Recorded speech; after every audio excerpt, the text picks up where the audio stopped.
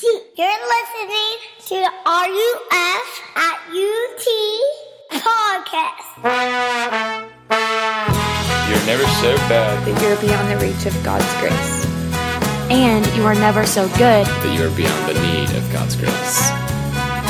For more information, go to www.utk.ruf.org.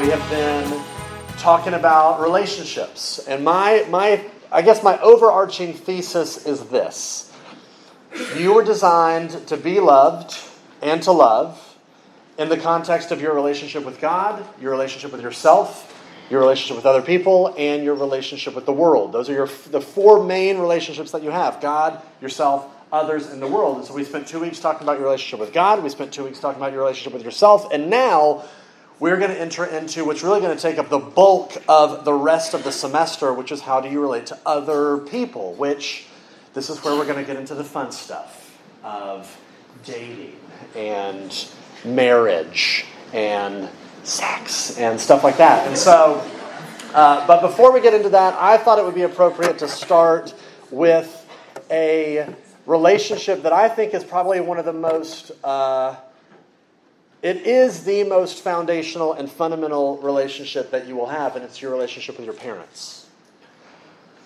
Some of you have relationships with your parents like Justin Bieber has with his parents. And you know this from the line of the song where he says, my mother don't like you, and she likes everyone. Which is such a mean thing to say to somebody. Have you ever thought about how mean that is? My mother loves everyone except you.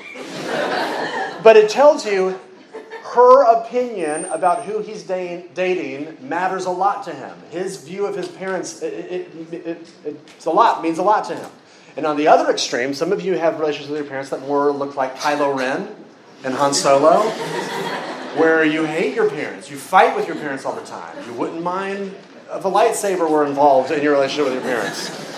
But for most of us, if we're not on those end of the extremes, we're kind of in the middle. And our relationship with our parents is more like Sufjan Stevens had with his parents. And if you're familiar with his album, Carrie and Lowell, which is him processing this complicated relationship he had with his mom after his mom died. I mean, it is soul-crushingly just painful, that album. It's a beautiful, amazing album, but it just shows you how complicated his relationship was with his mom.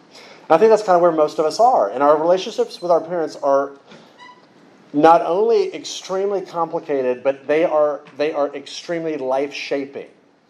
They are the most formative, foundational relationship that you have. Your marriage won't come close to shaping you in the way that your relationship with your parents has shaped you. In fact, every kind of mental health professional knows this. If you ever go to counseling, if you ever go to therapy, your therapist will inevitably, eventually start asking you questions about your family of origin, start asking you questions about your family, because they know this relationship has shaped you and changed you in such a massive way. Even if you love your parents, if you don't talk to your parents, you don't like your parents, they've still shaped you.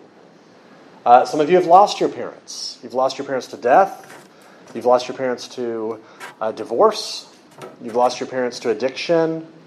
And even in that context, they've shaped you. It is the most life-altering, fundamental relationship that you have, and it just happens to be extremely multi-layered and complex and painful and complicated. And so, I think we should look and see what the Bible has to say about it. I know not everybody in here believes the Bible or trusts the Bible, and that's okay. Let's just see if maybe the Bible has anything to offer us in this kind of core thing that we all have, our relationship with our parents. So, here's my thesis for tonight. My thesis is our relationship with our parents is complicated and hard because it requires three things. It requires effort, it requires wisdom, and it requires grace. So those are the three headings I want to look at tonight. Your relationship with your parents is hard. It's complicated because it requires effort on your part, it requires wisdom, but it also requires grace. So let's look at it one at a time. First, it requires effort. And if you look at that first passage from Exodus 20, it's taken from the Ten Commandments. You may have heard of the Ten Commandments before, but never really thought about what are those things. Well, the Ten Commandments in the Bible, these are God's moral intentions for how all of humanity should function and how all of humanity should operate without any exceptions. Universally, this is how people are to relate to each other. And the commandment there that was cited is the fifth commandment, which, let's look and see what it actually is commanding. It is commanding, quote, honor your father and your mother.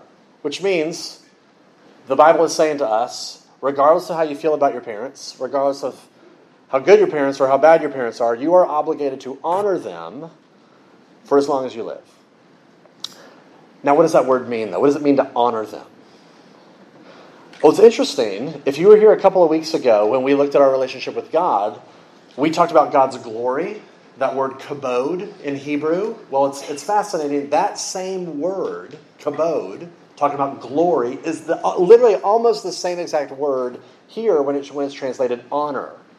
And we said that glory means weightiness. It means to give gravity to something. So the Bible is commanding you, when it says honor your parents, it's saying give them the weight and the gravity and the significance that they deserve.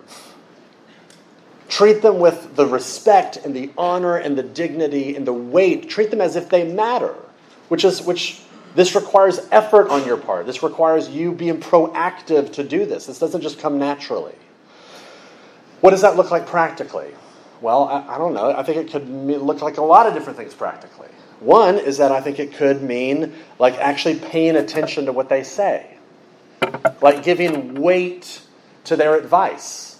If you don't give weight to your parents' advice, if you easily dismiss them, you can dismiss something that has no weight. But to give weight and actually listen to their advice is to honor them. Honoring them might also look like you thinking that they actually know something about life. I mean, I think deep down, we all kind of roll our eyes at our parents and we think that they're just complete idiots because they don't know how to use the iPhone. And we're like, it's easy for us to look at our parents and just think that they're just like totally out of touch with reality. But honoring them might look like, they're older than me. They may not be complete idiots. They might actually know something about life. That might be what it looks like to honor them. Honoring them might also look like doing what they've asked you to do. Making good grades. Making good decisions. Speaking well of them. Not just trashing them behind their backs all the time, but speaking well of them. It might look like calling them. Or texting them, or, this is a big one, thanking them. Have you ever taken the time to communicate to your parents gratitude for everything they've done for you? That would be a way to honor them. So this is what's hard about it because it requires effort. It requires you to treat them in such a way, which means for some of you, when you hear this commandment to honor your parents, it's actually really hard for you. Because of what your parents are like. As I was thinking about this, I thought about the movie Tangled. You remember the movie Tangled? Remember Rapunzel? She's trapped in the tower. Her mom has her trapped in this tower, and Rapunzel's growing up. And Rapunzel's kind of gotten to the point where she wants to get out of the tower. She wants to kind of explore the rest of the world. And her mom's like, "No, you must stay in the tower. You must stay in the tower." And she launches into the song "Mother Knows Best." Remember this one? Here's a couple of lines from this song. It's amazing. It's like the most passive-aggressive, manipulative song ever. But here's what Mother says to Rapunzel. She says, "Go ahead, get trampled by a rhino. Go ahead, get mugged and left for dead. Me? I'm just your mother. What do I know? I only bathed and changed and nursed you. Go ahead and leave me. I deserve it. Let me die alone here. Be my guest. But when it's too late, you'll see. Just wait. Mother knows best." But here you have this mom that is passive-aggressive, and she is manipulative, and she is deceptive, and she is abusive. And you find out later in the movie that she doesn't even love Rapunzel. She's just using her. So what do you do if you have a mom that's kind of like that? What do you do if you have parents that are deceptive and manipulative and guilt-trippy and shamey and abusive? The Bible looks at you and says, well, honor them. But notice what the Bible doesn't say. Look at what the commandment doesn't say. It doesn't say you must trust your parents.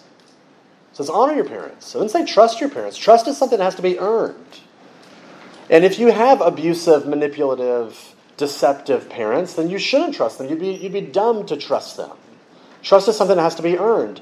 You don't have to confide in them, but you can still treat them with dignity. So it doesn't say trust them. It also doesn't say you must agree with your parents. Some parents are just foolish. And it would be unwise to agree with your parents. But here's the thing, you can respect somebody that you disagree with, right? You can honor somebody that you disagree with. The commandment doesn't say you must enjoy your parents. Some of your parents are probably hard to be around. They're just you don't enjoy being around them, and that's okay. You don't have to. But to cut yourself off from them and avoid them and do life totally apart from them is not to honor them. You can still honor and treat somebody with dignity that you don't enjoy being around. The commandment doesn't even say you must obey your parents. There are some parents in the world that are evil, and it would be wrong for you to obey them. So the command says to honor them. That's what makes this, even just beginning your relationship with your parents, for some of us, it's already hard and complicated because you're like, I don't know how to honor somebody that has hurt me. I don't know how to honor a person that's kind of hard to honor, but that's the commandment. That's why it's hard. It requires effort. But let's take a step deeper because it gets more complicated. It also requires wisdom. It requires effort, but your relationship with your parents also requires wisdom. Let's jump ahead to that Ephesians 6 passage. If you look at Ephesians 6, Paul wrote the book of Ephesians, some scholars say 1,500 years after the Ten Commandments were given. So here's 10 Commandments, 1,500 years. Paul writes Ephesians, and he's referencing this commandment, how you relate to your parents. And look at what he says. He says, children, obey your parents in the Lord, for this is right. He doesn't say honor. He says obey, which is kind of interesting. But then he supports that with the very next verse, with quoting the original commandment, by honoring your father and your mother. So what's going on here? What's he doing? Well, I want you to notice how verse 1 begins. He says children, which is a word that he's referring specifically to little kids, little children. He's saying, little children, obey your parents. Honoring your parents as a little kid looks like obeying them. He's taking this general commandment, but he's fleshing out the implications for this, what it looks like as a small kid. This is how you honor your parents. As a 3-year-old, you honor them. But the Bible recognizes your relationship with your parents changes over time. It changes as you get older. In fact, you see this in verse 4 when it says, fathers, do not provoke your children to anger, but bring them up. He's saying the whole goal of parenting is to bring your kid up, to raise them so that they go out of the house. The whole point of parenting is to furnish your kid with the resources that they need so that they can do life well independently of you. Parenting, bottom line, is working yourself out of a job. And that's what Paul is saying, is to bring them up in such a way. In fact, if you go to the chapter before this, in Ephesians chapter 5, he says, when you marry somebody, you must leave your father and mother. So you recognize there's this progression. Things change as you get older, but here's what this means, is as things change, it just requires wisdom. Because you're always making adjustments. To depend on your parents as a 3-year-old is good and right. But to depend on your parents in the same exact way as a 33-year-old, no bueno. So when it comes to kind of where y'all are in life, I think being a college student is one of the funkiest, weirdest time in your relationship with your parents. You're in like total no man's land right now. You're in this weird, funky gray zone. Because if you think about it, in many ways you're out on your own. In many ways, you're an adult. You have no curfew. You have nobody kind of looking over your shoulder and breathing down your neck. You're free to kind of do whatever you want. And yet, on the other hand, for most of you, my guess is you're still very much dependent on your parents.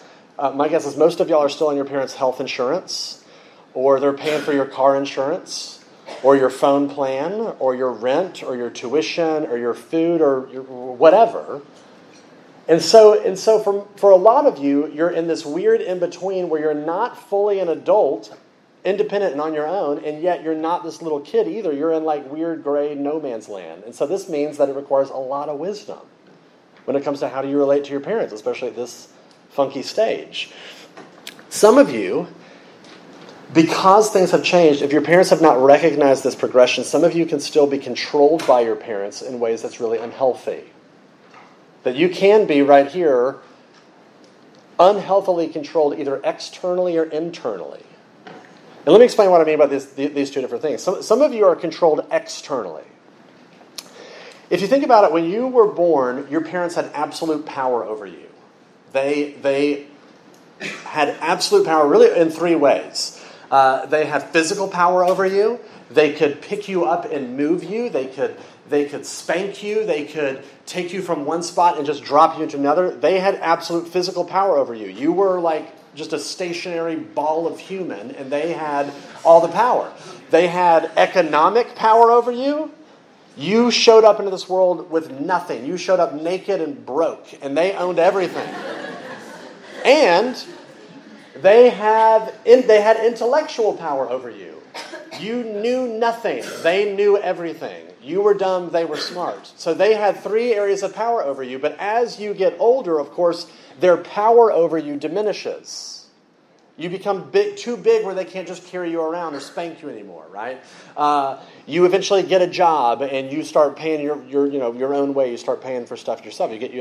You're financially independent. And you go to school and you learn things and you develop your own opinions and positions on things. So you develop intellectually, physically, and economically as well. And so if your parents have not recognized that there is a change and there is a progression and they're bringing you up out of the house, some parents will still try to control you, but the only tool that they have left at their disposal is the economic one. The only way that they can have power over you is money. And so I'm aware of really sad situations out there. I knew of a student once where the parent said, "I will pay for your grad school on the condition that you move back in with me, move back in with us. If you choose to live somewhere else, you choose to live with your friends, you're on your own for grad school." And see how she's kind of, they were manipulating this student into doing what they wanted because they had money. They would pay for it. I've heard stories where parents have said, "You will behave this way or that way, and if you don't, then you can pay for your own college tuition." Controlling how you act, how you live your life based off of who's paying the bills. And so I don't have, when it comes to, if you're in one of these situations, I don't have the magic answer, here's what you do. But here's a thought. I mean, this is wisdom. This is gray area, right? I think wisdom might look like you saying, "Okay, I'm not going to take the money anymore. I'm not going to be controlled by my parents in this way, and I'm not going to be manipulated by my parents in this way. I'm not going to be under their thumb." And so that might mean for me, my college experience is not what I want it to be. Maybe it means I take less classes because I have to actually get a job so I can have money to be financially independent as a sophomore. But for you, it would be for your parents to say, "I am going to sever the pipeline of money in an effort to restore our relationship. If you continue to try to control me and manipulate me, we have no shot of a relationship. There's no chance for there to be love and respect and trust. If you want any shot of a relationship with me, this means that I'm cutting off the money and I'm going on my own." I don't know. That might look like that might be wisdom. I don't know. Something to think about. If you're controlled externally through money, some of you are on the other extreme, and you're not controlled externally, you're controlled internally. Here's what I mean by that. I don't know if you've seen the TV show Parks and Rec, but in season 4, you remember this, Leslie Knope starts running for city council, and her opponent, the one that's also running, is Bobby Newport, who's played by Paul Rudd, and he's the greatest character ever. He's the heir of the bazillion-dollar candy company in Pawnee called Sweetums. And so he's got tons of money at his disposal, but he's this good-natured, childlike, kind of idiotic, sweet but spoiled character. And so he's running for office, but you as the story kind of unfolds, you realize he has no plan. He has no kind of policies in place. You don't really understand why he's running. But at the end of the season, spoiler alert, his dad dies, and Leslie goes to visit him and to console him. And through tears, he confesses to Leslie, and he says this. He says, "The only reason I did this campaign was to impress him." says, the only reason I ran was because I wanted my dad to be proud of me. The only reason I did this was so that he would be impressed. And so here you have an example of someone internally controlled by their parents. They're not externally controlled, but their heart is driven in such a way that everything that he's doing, every decision he's making is just so that he'll impress his parents. I wonder if that resonates with anyone. Where you're actually internally controlled. Every decision you're making, your decision about your future, your decision about what you're majoring in, your decision about whatever, is really so that your parents will be proud of you. It's really so that they'll be impressed with you. You're being internally controlled. And I think what wisdom would look like for you in this particular situation would mean two things. On the one hand, it would mean that you admit that you're not honoring your parents, you're worshiping them. You have given them absolute allegiance, which is something that's reserved only for God. You're worshiping your parents, not honoring them. And then secondly, if you're willing to admit that that's what you're doing, then secondly, wisdom would look like you repenting. You turning from that. You saying, I'm going to demote my parents off of the throne and I'm going to recognize God as my king. Not my parents. I'm not going to be controlled internally by them. I would love for them to be proud of me. I would love for them to be impressed with me. But it's not going to dominate and rule and govern my life anymore. That's repentance. So I don't know. That's wisdom. But this is why it's tricky, because your relationship with your parents is always shifting and you just happen to be in a weird, funky zone. It's complicated. It's complicated because it requires effort. It's complicated because it requires wisdom. And let's get really intense with this last point. It's complicated because it requires grace. So let's look at this third thing. It also requires grace. Look at verse 4. It says, Fathers, do not provoke your children to anger, but bring them up in the discipline and instruction of the Lord. The word discipline means training. It means punishment. It means boundaries. It's a parent saying to the kid, no, you cannot have your own way.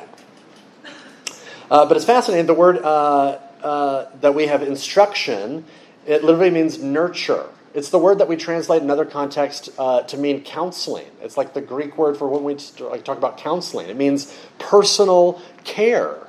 It's on this hand saying, yes, you are unconditionally loved.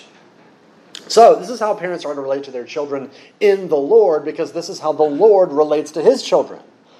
God treats us this way. He says, on the one hand, no, you cannot get your own way. There are boundaries.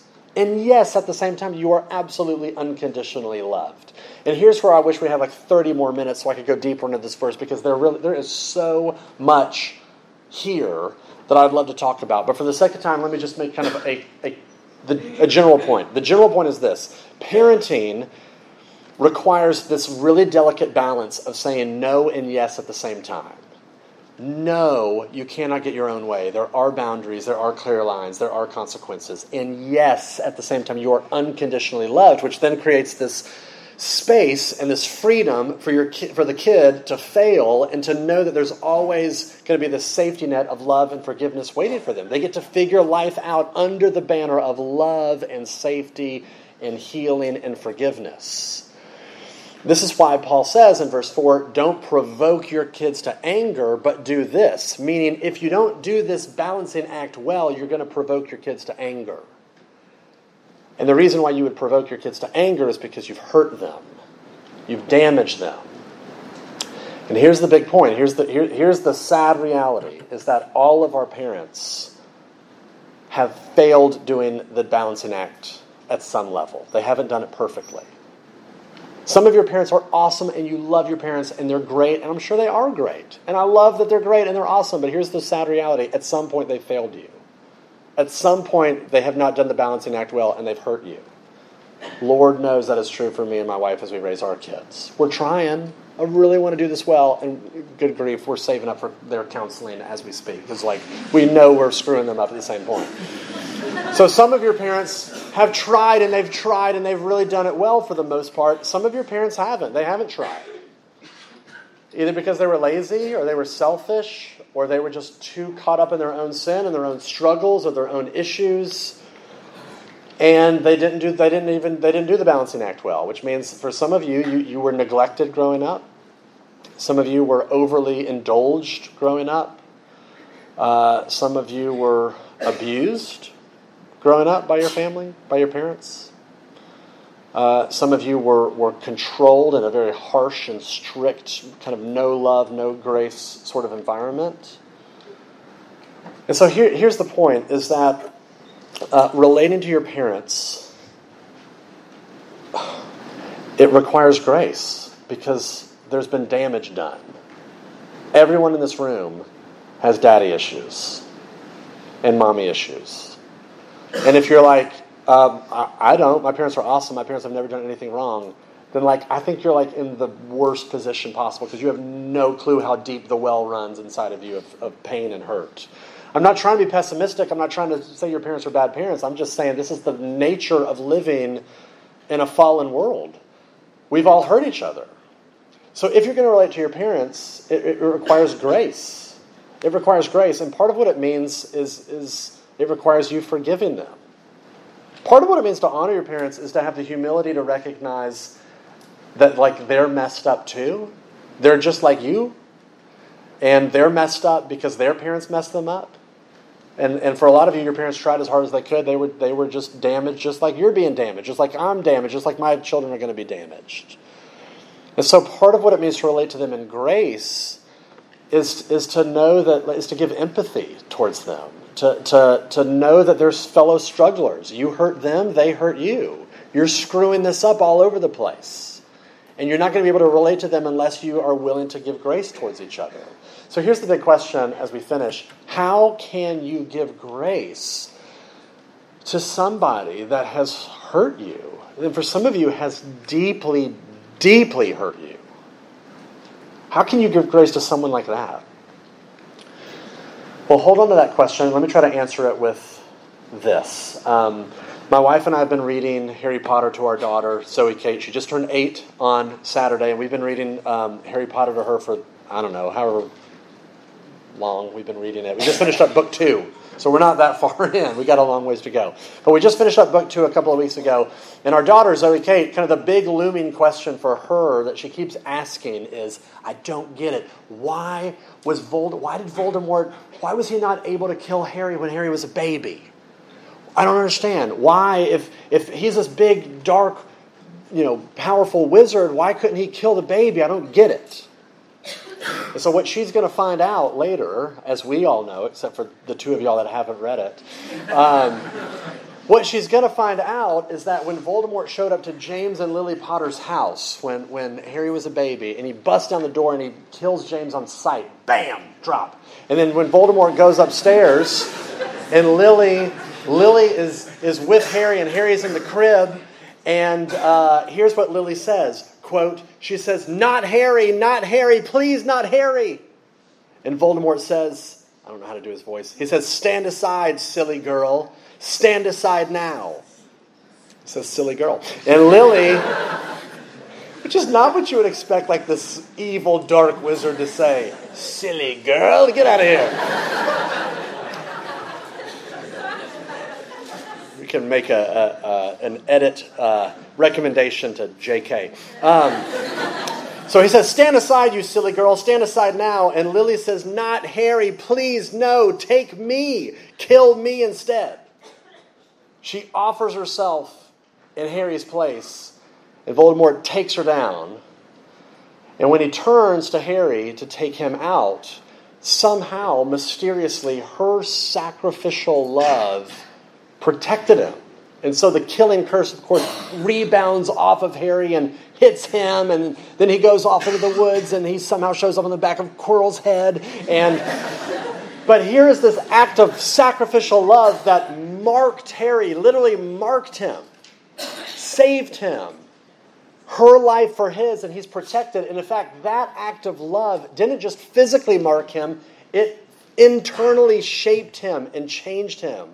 So that by the time you get to the end of book 7, spoiler alert, again, sorry I'm ruining everything, but I'm hoping you've been out in the world for the past few years. But when you get to the end of book 7, what does Harry do? When he faces Voldemort at Hogwarts, what does Harry do? He steps forward and offers himself. He walks in the ways of his mom. He loves because he has first been loved. And that's the logic of the gospel. The logic of the gospel is 1 John 4:19, we love because he first loved us. When you know in your core that you are loved by God, I think that is the only thing that is going to give you the power and the resources to be able to turn that love and transfer that love back to your parents and extend grace to them. How can you know that you are loved by God? Did you know all throughout Jesus' ministry, he's always referring to God as his Father? My Father, Abba Father, which is one of the most personal, intimate words that he could have used to talk about God. He's always calling God his Father except one time. There's one time where he doesn't call God his Father. You know when it is? It's at the cross. At the cross, he says, my God, why have you forsaken me? You know why that is? It's because at the cross, it's like Jesus is being torn away from the Father's love. It's like God the Father is unloading on God the Son everything that you and I deserve. It's like Jesus stepping up and saying, take me, kill me instead. And at that moment, God the Father says, okay, your life for theirs. And so he loses his relationship with his Father in that sense so that you can be brought into the family. So that you could get in touch with who God is. So that you would know that you are loved. And when you know that you are loved by God, as he has offered himself to you in the gospel of Jesus, you know that all of your needs for intimacy and security and love and companionship, that the Father himself has given those things to you. And once you have that, once you have the grace, you can give it away. But this is the secret. You can't give away what you don't have. You can't extend grace unless you've received it. But if you are willing to receive the love and the grace of your heavenly Father, only then will you be able to extend love and grace to your earthly father and your earthly mother. We love because he first loved us. That's the secret. That's the key. And if you are willing to receive his love, then, as complicated and as hard as it is, only then will you be empowered and enabled to give the effort of honoring them, of having the wisdom to know how to navigate this weird gray zone, and to extend the grace that you've been given in the gospel. We love because he has first loved us. Let me pray. Father, as we think about our relationship with our parents, and for some of us this is a very hard topic, some of us this is a very painful and confusing topic, and yet I pray that you would help us to see the love and the grace of God, the Father, towards us. I pray that you would help us to not just know of your love, but to actually taste it as we see Jesus offering himself for us. And Father, I pray that that would fill us and fuel us in such a way that we would become people that give grace, even to people like our parents, people that we love, people that we have estranged relationships with, people that have damaged us. I pray that you would transform us so deeply by your love that we in turn would become people that love. We pray all this in Jesus' name. Amen.